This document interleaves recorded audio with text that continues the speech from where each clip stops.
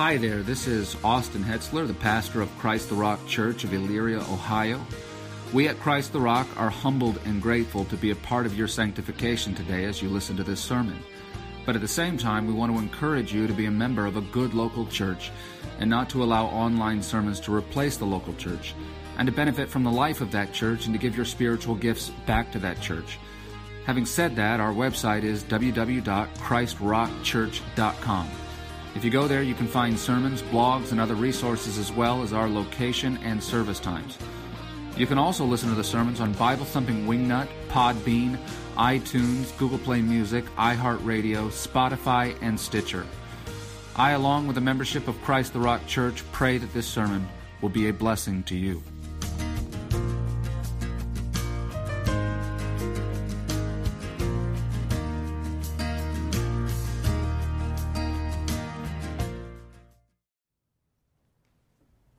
Let's pray.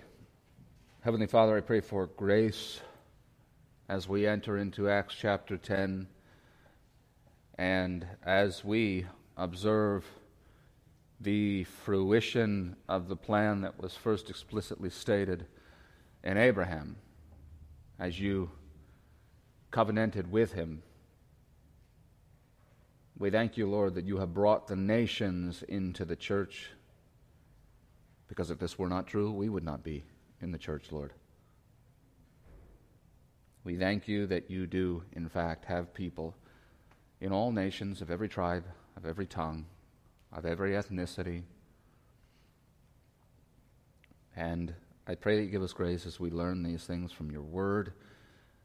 I pray that you give us supernatural understanding of the strategy that you have employed in this book thus far, and of what we will observe in Acts 10 as well. You are a mighty general, and your wisdom is from everlasting. Help us to appreciate these things in this time, and I pray this in Jesus' name, amen. In turning the page to Acts chapter 10, we are entering into a passage where so much of the status quo changes that I think really it is impossible to even compare this with any other single event. In fact, I think that a very strong argument can be made that nowhere else in Scripture is there an example of this level of transformation in the way that the people of God worship Him. And that includes Calvary, and hear me out on this one. While Jesus' passion and resurrection is unquestionably the greatest event in history, most of its effects, the greatest of which was salvation, had already been felt since Eden. As Abraham was saved by faith per Romans 4, so it was with Adam, because Adam was undeniably reconciled. And that has never occurred apart from or by any other means than faith. And that comes through the sacrifice of the Lord Jesus, His perfect life, His death, and His resurrection. Now, certainly post-crucifixion and resurrection, much changed about how we relate to God and serve Him. Certainly more power in sanctification. That's why it's called baptism of the Spirit, being immersed in the Spirit. That has real, tangible effects in Christian living. But in the truest sense, Christ crucified and risen on the third day was the real-time actualization of events whose effects had been experienced for millennia by that time. But what we will study today is the total ecclesiastical upheaval brought by Christ and Him crucified and risen on the third day, but not ever experienced in this way before Acts chapter 10. And despite what the dispensationalists may tell you, in an ancient religion such as ours is, with a God such as ours who is from everlasting to everlasting and cannot change, it isn't actually a normal thing for whole paradigms to shift radically, as is the case in our passage. But this paradigm change has not spawned from nothing, as of course would not and could not be the case, considering that God foretells of the progression of our faith in His Word. Prophecies about major defining events in our religion are often misunderstood, but they will always at least be present in Scripture. And they, in fact, will be present to greater or lesser degree depending upon the scale of the event at issue. And as indicated, the scale of this is mammoth. And so word of this shift goes back even further than the much clarifying Mosaic covenant. This promise is as old as Abraham and the covenant made to him. The nations are about to meet their Maker to salvific effect by faith and repentance because of and through the singular seed of Abraham per Genesis chapter 22, and that is Christ. But up to now in redemptive history, there have been relative hints of this and whispers. And I say relative because it hasn't actually been hinted at. It's been spoken of very clearly through the prophets and through many of the prophets. But it's a relative whisper to what's going to happen now in Acts chapter 10. This is a shout. Now, I'm going to begin by reading all of Acts 10 to you for the sake of context. It's lengthy, but I want you to get that. Understand, though, that we're not going to be covering nearly all of this. We will be in this section for some weeks. Today, we are going to be focusing in on the call and preparation of the two men that are most directly involved in this seismic occurrence in the life and pertaining to the nature of the church. We will reference Peter here this week, but we will emphasize Cornelius, and then next week we will flip the script on that. But with this, to the text we go. Acts chapter 10, we'll start in verse 1 and go all the way through. Now there was a man at Caesarea named Cornelius, a centurion of what was called the Italian cohort, a devout man and one who feared God with all his household and gave many alms to the Jewish people and prayed to God continually. About the 9th hour of the day, he clearly saw in a vision an angel of God who had just come in and said to him, Cornelius! And fixing his gaze on him and being much alarmed, he said, What is it, Lord? And now the word for Lord there is loosely equal to sir in English, so that you understand. That's not a reference to God. But going on, and he said to him, Your prayers and alms have ascended as a memorial before God. Now dispatch some men to Joppa and send for a man named Simon, who is also called Peter. He is staying with a tanner named Simon, whose house is by the sea. When the angel who was speaking to him had left, he summoned two of his servants and a devout soldier of those who were his personal attendants. And after he had explained everything to them, he sent them to Joppa. On the next day, as they were on their way and approaching the city, Peter went up on the housetop about the 6th hour to pray. But he became hungry and was desiring to eat. But while they were making preparations, he fell into a trance, and he saw the sky opened up, and an object like a great sheet coming down, lowered by four corners to the ground. And there were in it all kinds of four-footed animals and crawling creatures on the earth and birds of the air. And a voice came to him, Get up, Peter, kill and eat. But Peter said, By no means, Lord, for I have never eaten anything unholy and unclean. Again a voice came to him a second time, What God has cleansed, no longer consider unholy. This happened 3 times, which seems to be sort of a pattern in Peter's life. And immediately the object was taken up into the sky.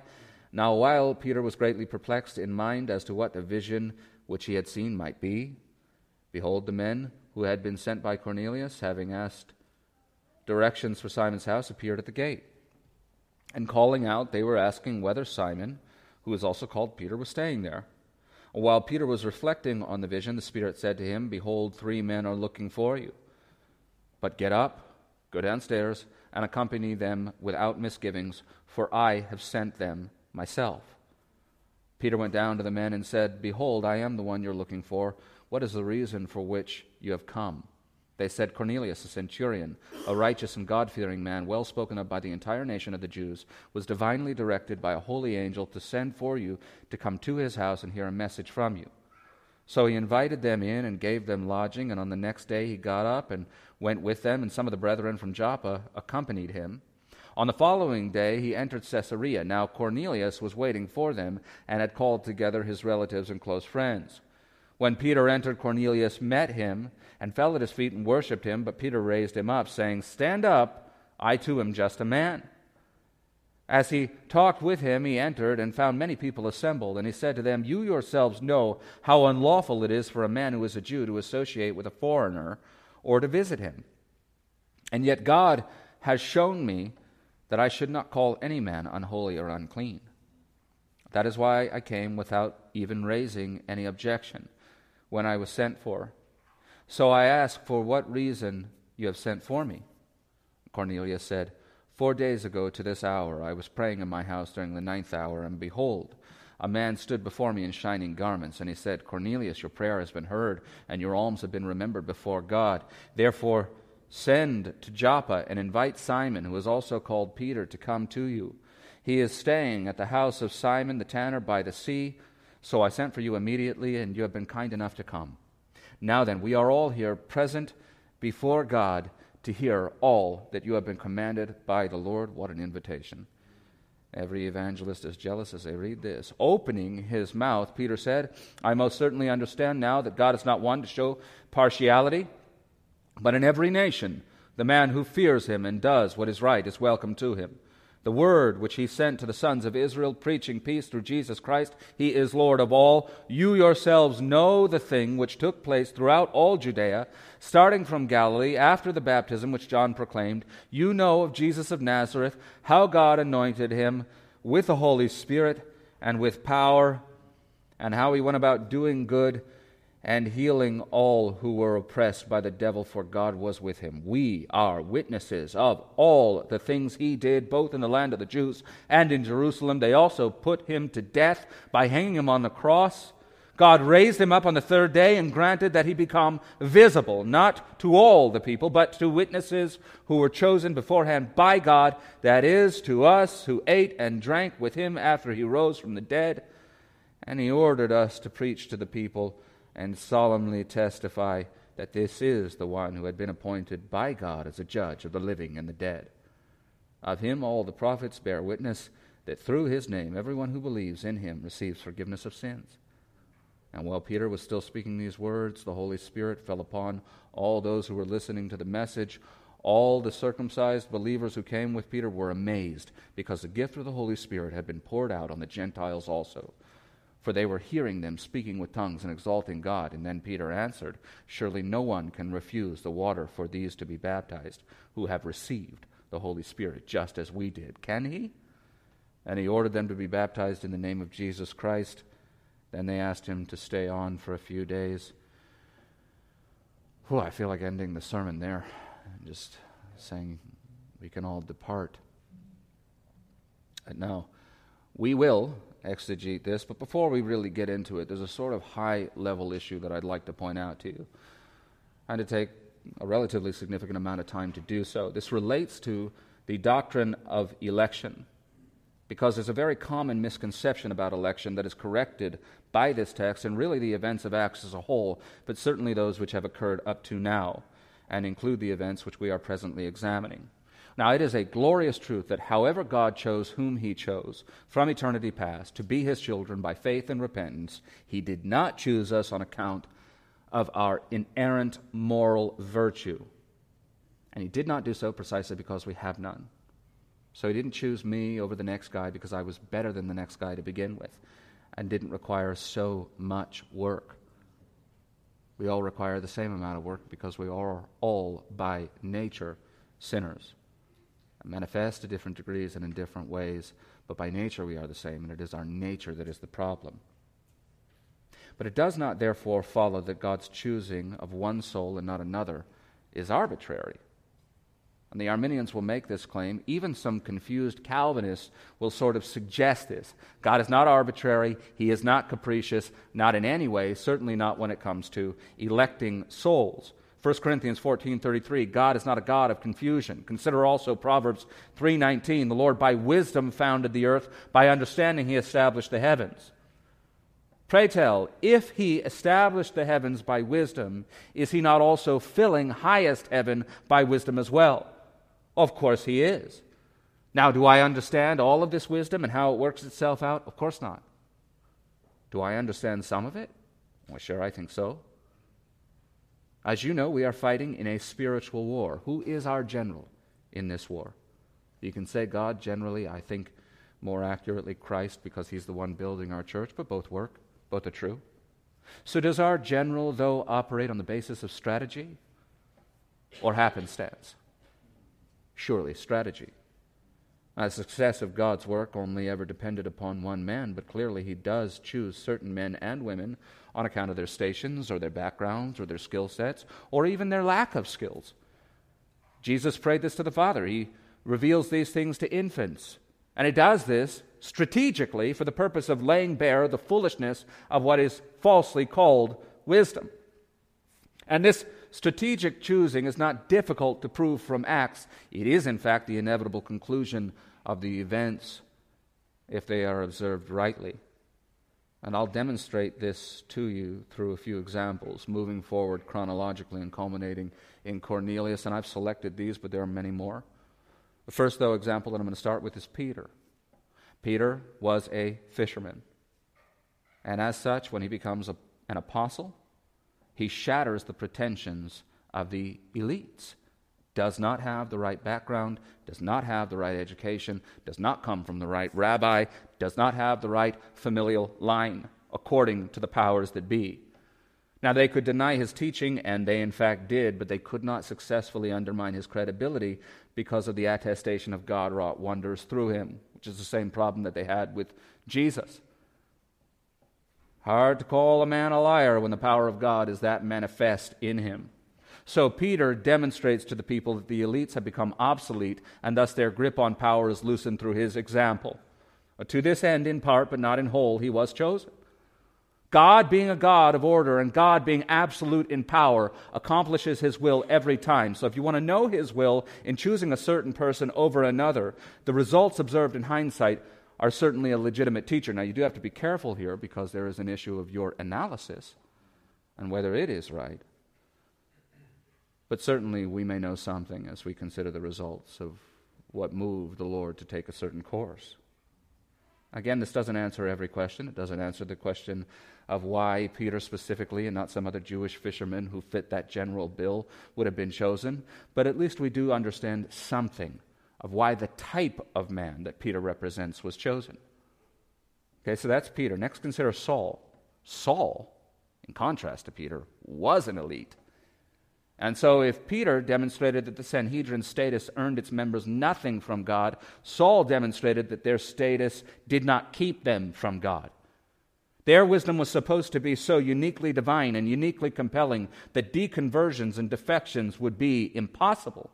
They survived as the socio-religious political ruling class and maintained their power by vigorously defending as fact the supremacy of their teaching, and not just supremacy, but the infallibility of their teaching, the insurmountable nature of it. And yet in one who is not less well-educated in their ways than the high priest himself, it has been surmounted. And this happened in the most shocking, jarring, and irrefutable way possible.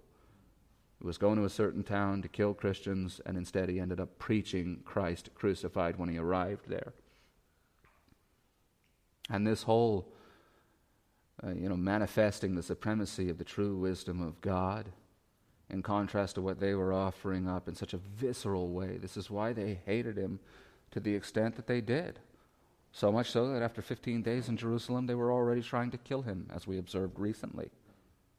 And so while God, as general, is dismantling the apostasy of the Sanhedrin from two different angles, through the example of Peter and Saul, he, through Cornelius, is about to reach even further into Satan's ranks by demonstrating that not only are they not better than the fishermen, not only are they not better than the Samaritans who have experienced revival up to this point in this narrative, they're not even better than the Gentiles who are about to receive en masse the most precious and transformational wisdom of God that there is, which is the wisdom that is necessary to know him. Now, elites in every context hate it when the commoners are given the best information. For example, the worst thing that ever happened to the Roman Catholic Church was the printing press.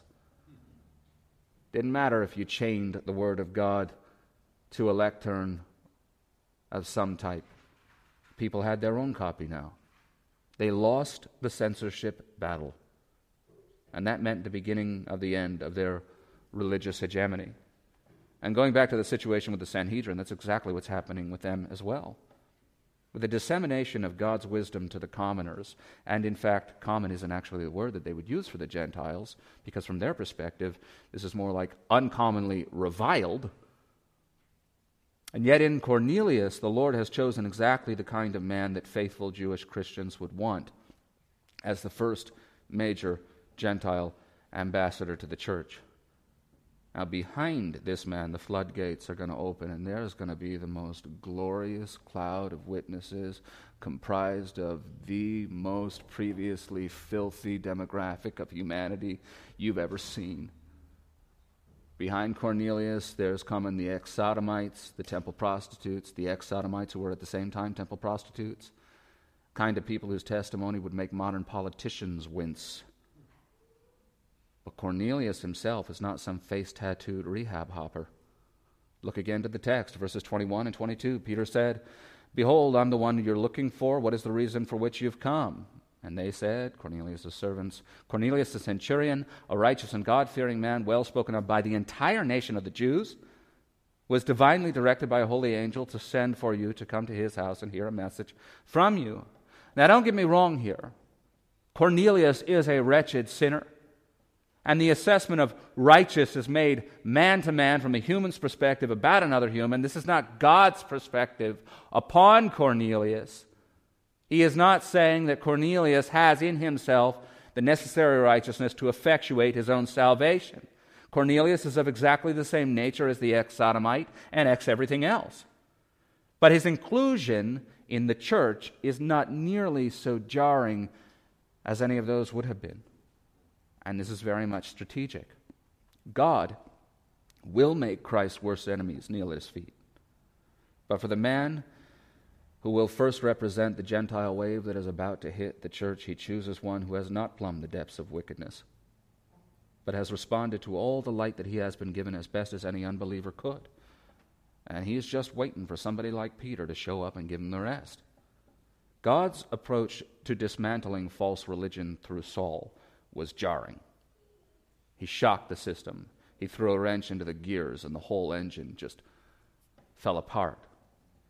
But his approach to building his church in ways not previously understood is far more gentle.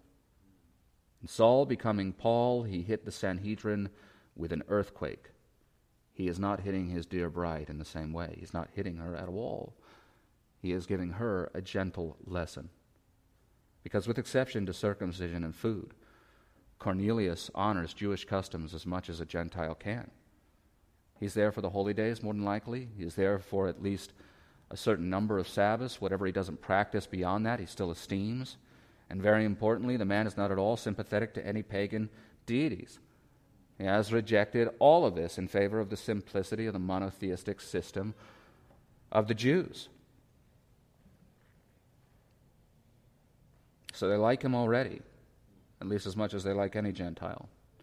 But this is not all of what makes him strategic. Cornelius isn't just going to be Christ's Gentile ambassador to the church. He's also going to be Christ's foremost ambassador to his fellow Gentiles, and namely to the Roman army. Because Cornelius doesn't fit in with the Jews because he's not really a Roman. He is a dyed-in-the-wool Roman, minus all the paganism. He is a centurion in Caesar's army. And as the name implies, he is therefore the commander of 100 men. So he is not then a man of insignificant influence. And even the name Cornelius is a tribute to Rome's greatness. It's something like if you named your kid George Washington, being an American. Romans revered a certain P. Cornelius Sulla, who freed 10,000 slaves more than a century prior to the events of Acts chapter 10. And it is evidently this man that our Cornelius is named after, as a tribute to him. And as a brief aside here, I do think that that fact creates a wonderful irony, considering that through this man's witness, no doubt many souls will be freed from sin's slavery. But am I saying here that Rome's army's forthcoming submission to King Jesus that will come in a mere 2.5 centuries under Constantine is all attributable to Cornelius? No. Likely much of it is, but even in the testimony of the New Testament, this is not the first Roman soldier to be targeted by Christ, is it? And because we have been recognizing God's strategic overthrow of Satan's kingdom, we should note that God has had his eye on the Roman military for quite some time. Do you recall John the Baptist baptizing a couple Roman soldiers and sending them on their way with a new Christian ethic? Do you remember also the first recorded incident in Scripture where our Lord evangelized a Gentile? This could come up in a Bible trivia game someday, so you may want to listen. You'll never guess who that first Gentile was. It was another Roman centurion. And it was with reference to that centurion that Jesus said after that interaction, and as a consequence of it, Matthew 8:10 through 12, "Truly I say to you, I've not found such great faith with anyone in Israel. I say to you that many will come from east and west and recline at the table with Abraham, Isaac, and Jacob in the kingdom of heaven." That's Cornelius, the first one and the second one, and all the people that they represent. But then he goes on and he says, "But the sons of the kingdom will be cast out into the outer darkness. In that place there will be weeping and gnashing of teeth." Now, the astute observer of Scripture and culture should recognize that what they're witnessing in Cornelius' conversion is the continuation of Christ conquering institutional Rome from within. He will bring it to its knees without ever drawing a sword, without ever commanding an infantry. Now, in our day, we are witnessing an ideological purge of our institutions, not in a positive direction. Okay, the government is being purged, the judiciary, the military. You need to understand that what Satan is doing now, he's doing as an imitator. King Jesus was the originator, and nobody does it like the king. And by the way, to be able to successfully keep one foot in each of these worlds tells you a lot about the character of Cornelius and a lot about why he was chosen. Again, he is well spoken of by the entire nation of the Jews, and obviously well regarded also by the Romans. That is quite a feat, considering how opposed these two groups are to each other. To the Jews, the Romans are a foreign occupation. And to the Romans, the Jews are a tremendous annoyance, to say the least. And in fact, at this point in history, that whole dynamic that you see between Pilate and the Sanhedrin, it has worn very thin. They are not so sympathetic anymore. Pilate's successors. You also have the difference between sexual ethics, polytheism versus monotheism, oil and water. And yet the man with one foot in each world threads this needle with tremendous success, and this is consistent also with his station. In the Roman army, different kinds of men were chosen to be placed in different positions. And we have a sense of this now, right? Special forces guys, probably not the same kind of guy as the pilot. Sergeant's probably different than a general. And aside from skill set, certain positions are just better suited to certain personality types than are others. For the rank of centurion, you get a record of their nature and of their type from a man named Polybius. And evidently, Cornelius fit the following bill very, very well.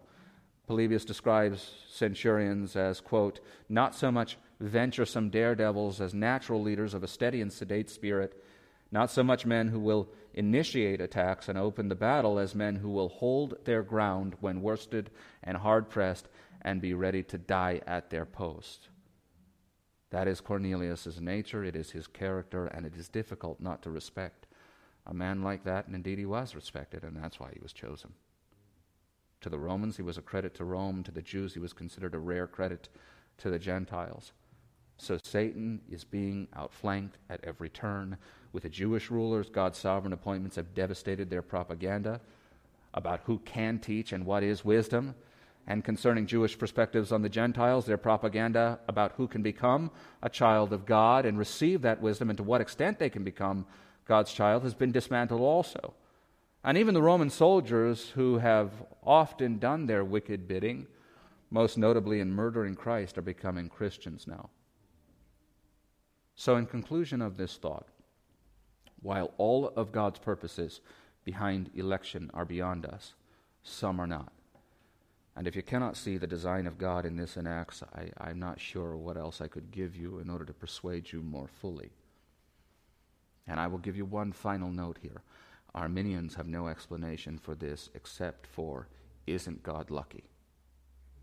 Isn't God lucky that Peter was so well positioned to cast down their pretensions concerning the elite class? Aren't God lucky that Paul was able to do so on the other side? Isn't God lucky that Cornelius had one foot in each world? No, God was not lucky. There's another word for that. It's called sovereign. God is sovereign. was an exercise of his sovereignty and immortal wisdom.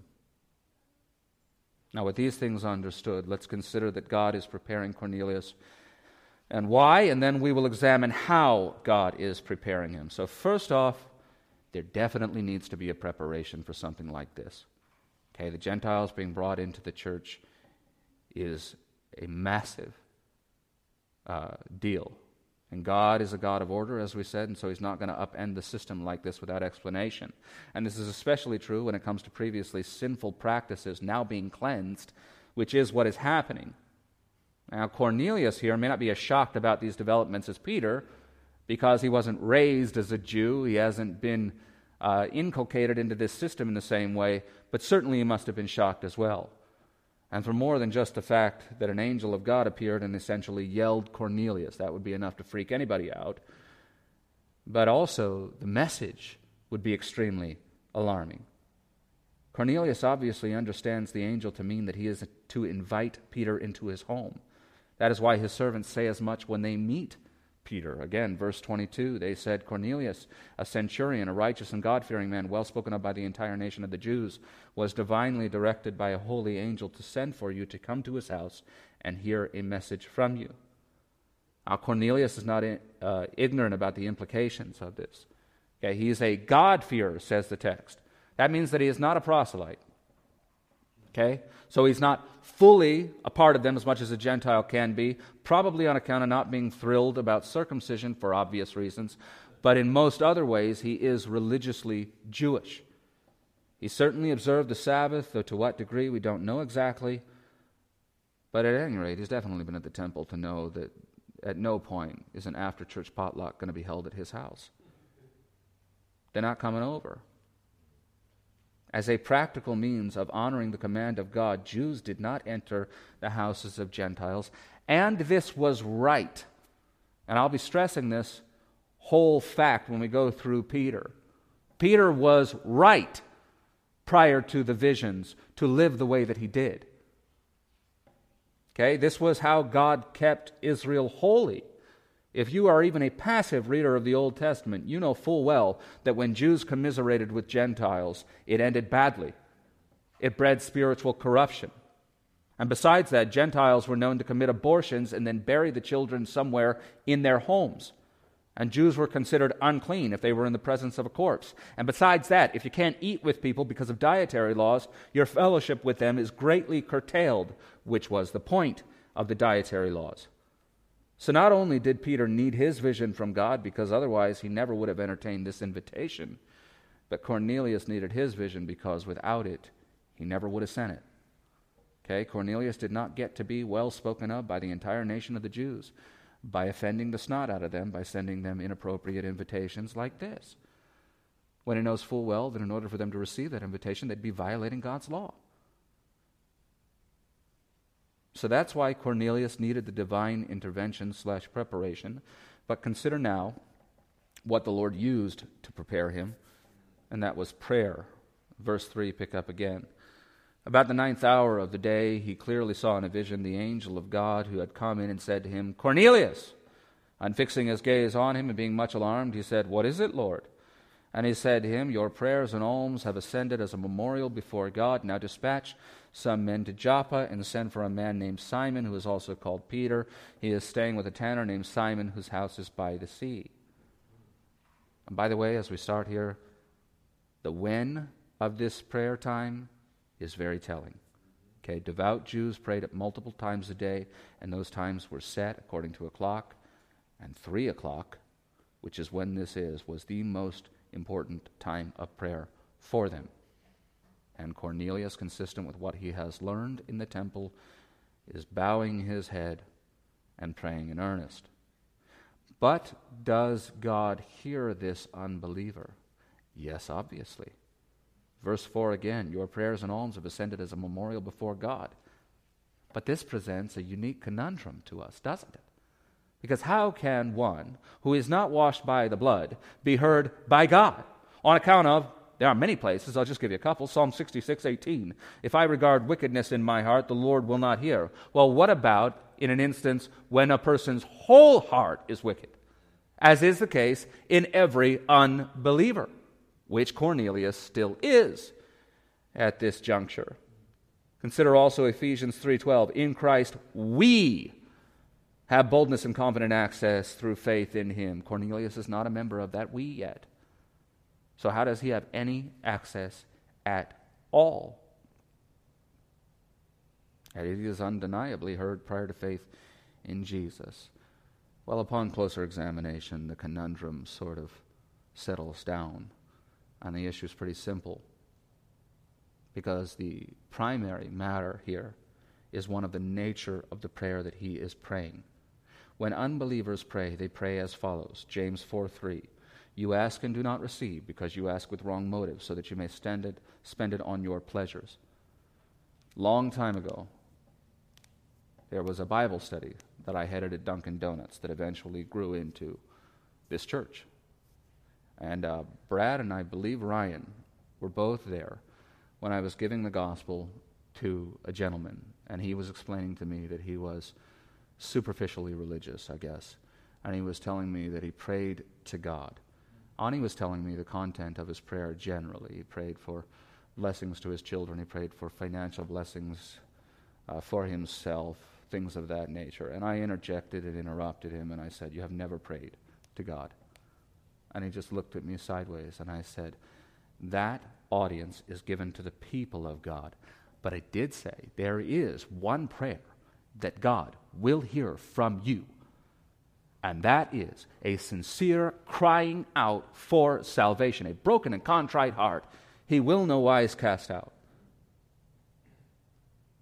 That's the true sinner's prayer. And the Lord does hear that, and he uses that as a means of bringing salvation. Psalm 51 is a great example of this. Be gracious to me, O God, according to your loving kindness. According to the greatness of your compassion, blot out my transgressions. Wash me thoroughly from my iniquity and cleanse me from my sin. For I know my transgressions, and my sin is ever before me. Against you, you only I have sinned, and done what is evil in your sight, so that you are justified when you speak and blameless when you judge. And he says down in verse 14, deliver me from blood guiltiness, O God, the God of my salvation, then my tongue will joyfully sing of your righteousness. Behold in Cornelius such a broken and contrite heart. Clearly Cornelius' prayers were answered, but no record of the prayer itself is extant in the text. However, not to worry, because the result of the prayer that was answered is, pick up in verse 34, back to our text in Acts 10. Opening his mouth, Peter said, I most certainly understand now that God is not one to show partiality, but in every nation the man who fears him and does what is right is welcome to him. The word which he sent to the sons of Israel, preaching peace through Jesus Christ, he is Lord of all. You yourselves know the thing which took place throughout all Judea, starting from Galilee after the baptism which John proclaimed. You know of Jesus of Nazareth, how God anointed him with the Holy Spirit and with power, and how he went about doing good and healing all who were oppressed by the devil, for God was with him. What is this? It's the gospel. That's the answer to the prayer. That is what Cornelius prayed for, and that is what Cornelius was given. And another aspect to this issue is to understand what prayers of petition really are. Okay? Prayer is cyclical. It's a circle. I think most people generally recognize this, but what they get wrong is they make themselves the beginning of the circle, and then they offer up to God whatever request it is, and then God sends back down an answer. They are the beginning and the end of this cycle. This is unfortunately often the case, but it's only the case because most prayers are prayed poorly and with poor understanding, and not in a manner that's consistent with Scripture, not in a not thy will, or rather your will be done on earth as it is in heaven type of manner. Now, good prayer is a circle, but God is the beginning and the end, and we are the middle. Okay? He is the one that puts into our hearts to pray a certain thing, and we recite that back to him. And if that offends you, I'd ask you why it is that you think you can do better than God. Can you know better than God? No. So you want to pray exactly what the Lord puts in your heart to pray. Nehemiah is a great example of this. As he says over and over and over again, the Lord put into my heart. The Lord put into my heart. So is Cornelius. All right, this is the breaking down of the barrier, of the dividing wall that's about to happen here. Do you think that the Lord just led this to Cornelius? To a matter of his will? Hoping that he would pray what he needed to pray so that the Lord would intervene in the way that he needed to? This is the dismantling of that barrier between peoples that has been prophesied about forever, of course. This started with God. Of course, it was the Holy Spirit who put these words into his mouth. God put it into Cornelius' heart to pray for truth. That is what he prayed for, and we know that is what he prayed for because the text tells us that his prayers were answered, and that's how his prayers were answered. Now, at this point, let me say something again that you are probably tired of hearing me say, and I would apologize for repeating myself, but I'm a preacher of the gospel, so I repeat myself every week. It's kind of a part of the job. But I am befuddled and perplexed and greatly vexed by any unbeliever who says, God has not saved me, so I can do nothing. And I raised this point when we went through the example of the Ethiopian eunuch. You can do nothing to achieve salvation, but you can do much to position yourself to receive it. The Ethiopian eunuch went to the temple. He bought himself a very expensive copy of Isaiah. We have free apps now. Look at that. Cornelius is at the temple because that is the best place that he knows of to receive truth. And it is through that the Lord gave him truth. You cannot save yourself.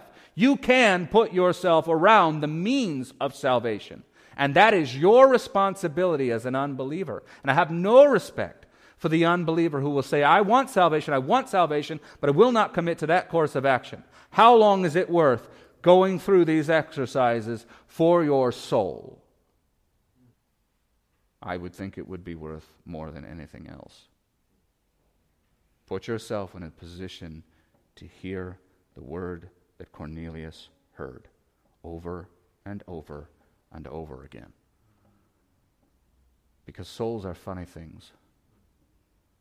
You can hear a truth from a certain direction and it's not received. And then you hear it from another and it's still not received. But then one day the Lord takes it and massages it into your soul and your heart and your mind from a different direction, and you are illuminated. Here's a man who's not even an unbeliever, who is banging at heaven's door at the hour of prayer, just like everybody else. He doesn't have any saving light, but he has enough light to at least know to do that, and so do you. And I pray that you will. Heavenly Father, we thank you for this text today.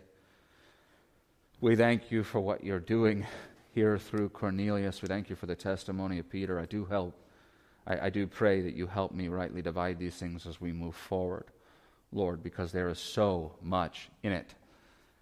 And a right interpretation of it is so critical. And Father, I pray for those among us who don't know you, that they would come to know you even today. That you would speak to them where they are at. That you would soften their hearts and souls and enable them to receive saving grace by the power of your Spirit. And I pray these things in Jesus' name. Amen.